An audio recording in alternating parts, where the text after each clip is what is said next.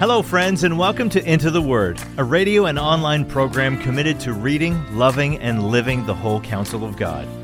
Lord willing, our intention is to go verse by verse and chapter by chapter through the entire Bible. Here to continue that journey is our Bible teacher at Into the Word, Pastor Paul Carter. Your word is a lamp unto my feet.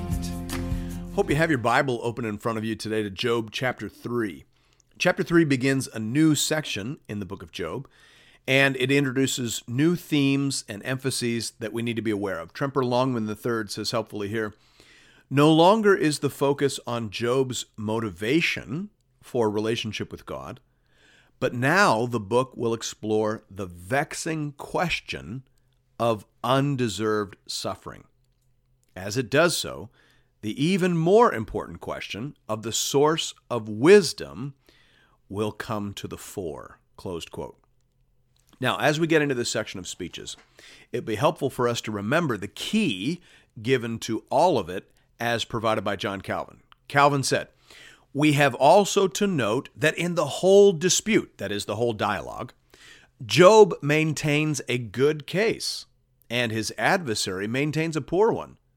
Now, there is more, that Job, maintaining a good case, pleads it poorly, and the others bringing a poor case plead it well. When we shall have understood this, it will be to us, as it were, a key to open to us the whole book. Closed quote. Calvin then goes on to explain how or in what sense Job makes a good case poorly. This is also important for us to understand. He says, he knows that God does not always afflict men according to the measure of their sins, but that he has his secret judgments, of which he does not give us an account. And yet we must wait until he may reveal to us why he does this or that.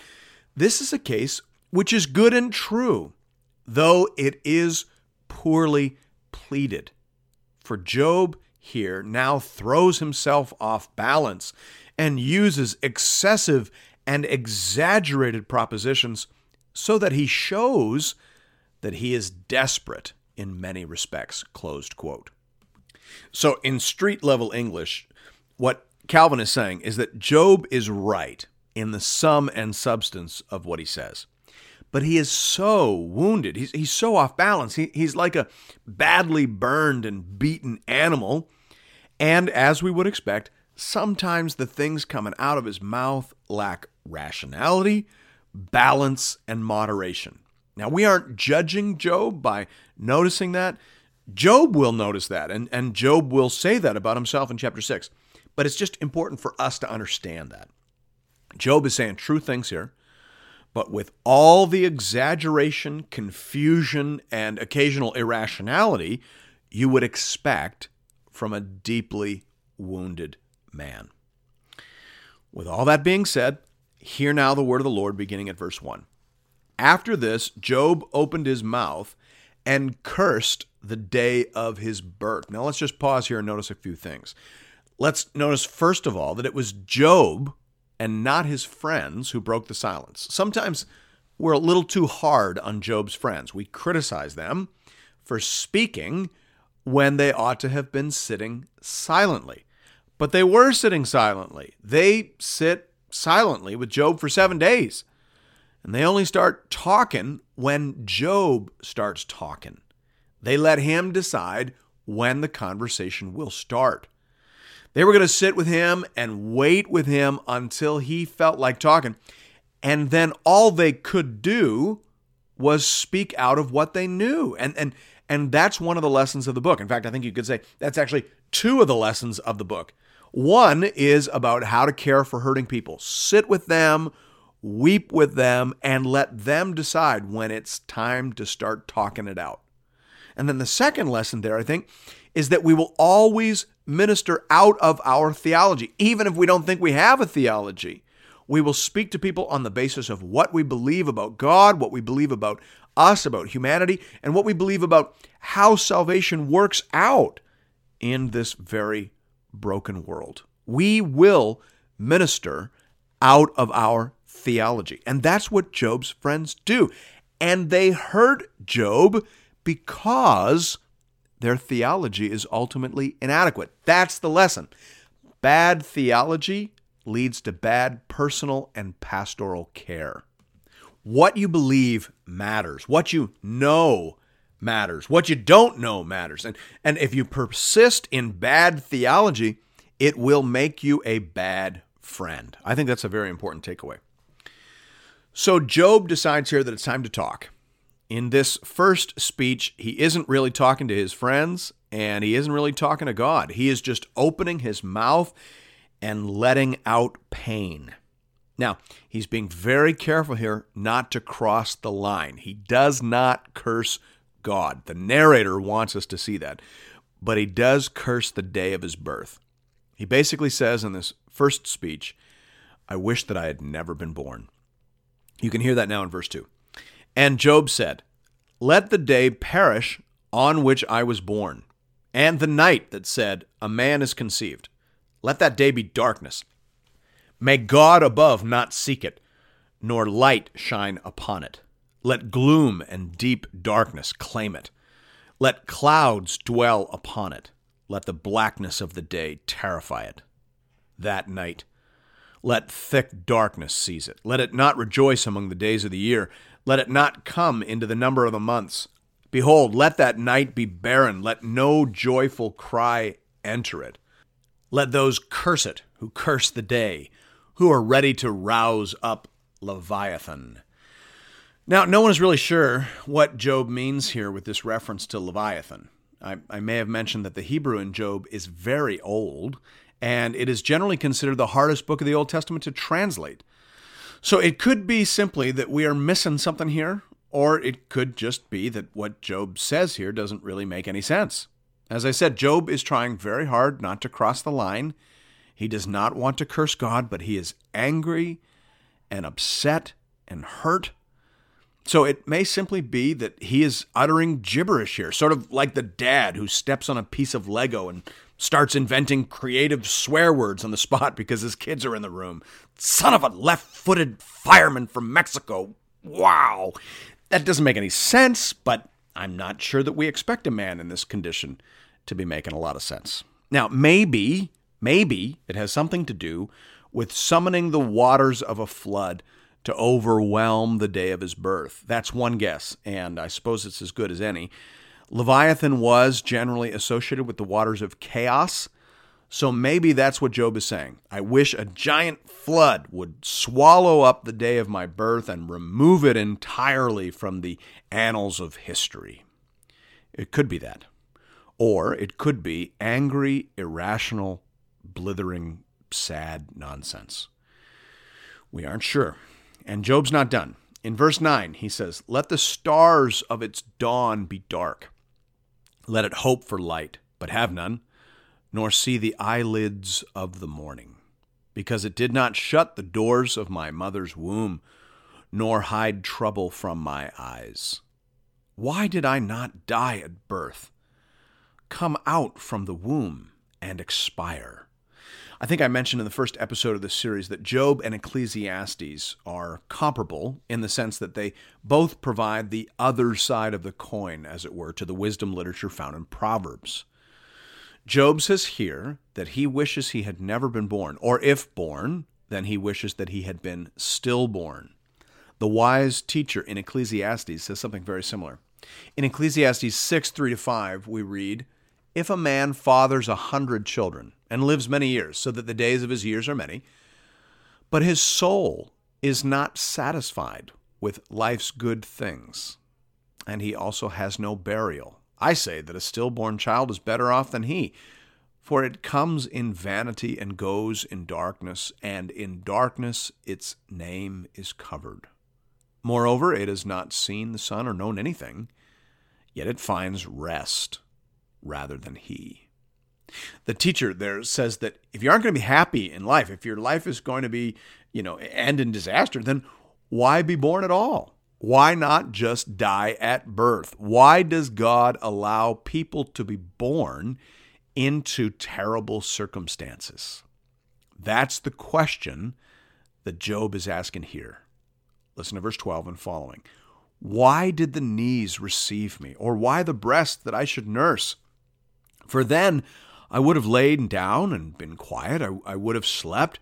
Then I would have been at rest with kings and counselors of the earth who rebuilt ruins for themselves, or with princes who had gold, who filled their houses with silver.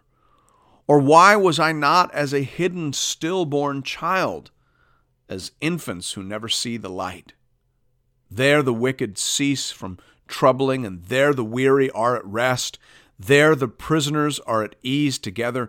They hear not the voice of the taskmaster. The small and the great are there, and the slave is free from his master. Now let's just pause here and notice some of what Job believes about death and the life hereafter. Scholars debate back and forth as to how much knowledge there was in the Old Covenant community about life after death. Obviously, they didn't know as much as we know on the other side of the empty tomb and the completed New Testament. But just as obviously, the seed of faith and understanding was clearly present, however vague and undefined. Job is talking about these things here. He expects death to be the end of his trial, and he expects it to be a great leveler. It will be the end of all striving and ambition, all poverty and all privilege. It will be the place, Job expects, where the dead will wait to stand before God for final judgment. Francis Anderson says very helpfully here, in spite of the vagueness with which the living conditions of Sheol are described, the continuation of conscious personal existence and identity after death is clearly believed. So Job is asking, if my life was going to be this bad, why didn't God allow me to die at birth? He carries on with that theme in verse 20. Why is light given to him who is in misery, and life to the bitter in soul, who long for death when it comes not, and dig for it more than for hidden treasures, who rejoice exceedingly and are glad when they find the grave? Why is light given to a man whose way is hidden, whom God has hedged in? Verse 23 brings Job's question to an end. He's been asking here, why does God create people who are destined for brutal and inhumane suffering? He says the lives of some people are so bad that death comes as a relief. They're glad when they slide out of this world and into the next. So if that's the case, then is it really wise and good for God to even create such people in the first place? That's a difficult question. And that's a dangerous question. C.S. Lewis acknowledged the question, but refused to address it in The Problem of Pain. He said, that is a question I have already declined. Since I believe God to be good, I am sure that if the question has a meaning, the answer must be yes. But I doubt whether the question has any meaning, and even if it has, I am sure that the answer cannot be attained by the sort of value judgment which men can significantly make. Closed quote. C.S. Lewis is saying there that people are not in a position to answer questions like that. Most of us can't see any further than our nose, and there is so much going on in the universe that we are completely oblivious to, and our own definitions of good and bad, kind and unkind, are so terribly distorted by self-interest and self-idolatry that we simply cannot even begin to unpack that question, let alone provide a satisfactory answer to it. That sort of query is above our pay grade, which of course is confirmed by what God says and doesn't say when he shows up at the end. It's just not a useful question, given how little information we have to deal with. But again, Job is processing his pain out loud, so we don't expect rational and measured philosophy from people escaping out of a fire. We expect screaming and yelling and rolling around on the ground, and I think that's basically what we're seeing here. Verse 24, for my sighing comes instead of my bread, and my groanings are poured out like water. For the thing that I fear comes upon me, and what I dread befalls me. I am not at ease, nor am I quiet. I have no rest, but trouble comes. My worst nightmare has come upon me, Job says. I am undone, upended, and overwhelmed. I am defeated and destroyed, and yet it's never over. One commentator offers this translation: I cannot relax, and I cannot settle, and I cannot rest, and agitation keeps coming back. This is a man in horrible, unthinkable pain. He is throwing words into the wind. I don't think we are meant to pay them much mind. I think we are meant to hear them as the cries of a wounded animal. They tell us only of the hurt and the loss that has been experienced. If you ever hear words like this coming from someone you love, don't argue with them, don't correct them, probably don't even remember them. Just hear them out. Give them space and wait for the waters to calm. In such circumstances, a wounded person's first words are rarely their best words. So listen, let most of it go. And then when things settle a little bit, begin to slowly but surely point them towards the God who knows them, who loves them, and gave himself for them. That, of course, is much easier for us to do on the other side of the cross. Thanks be to God.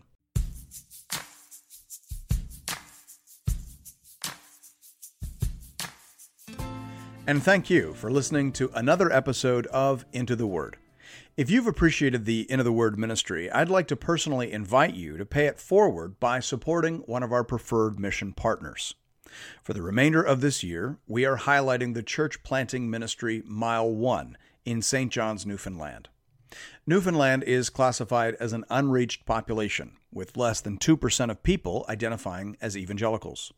Mile 1 Ministries is committed to helping healthy churches plant other Bible-believing, gospel-preaching churches.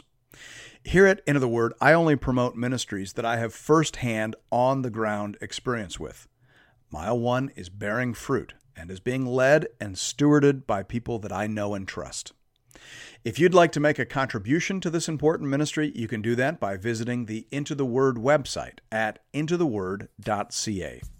There are giving options there under the Give tab for both Canadian and American listeners. International listeners are welcome to give as well, though their gifts may not qualify for charitable receipts in their nation. Thank you for considering this method of showing your support for the Into the Word program. And may God alone be glorified. Your word is a lamp unto my feet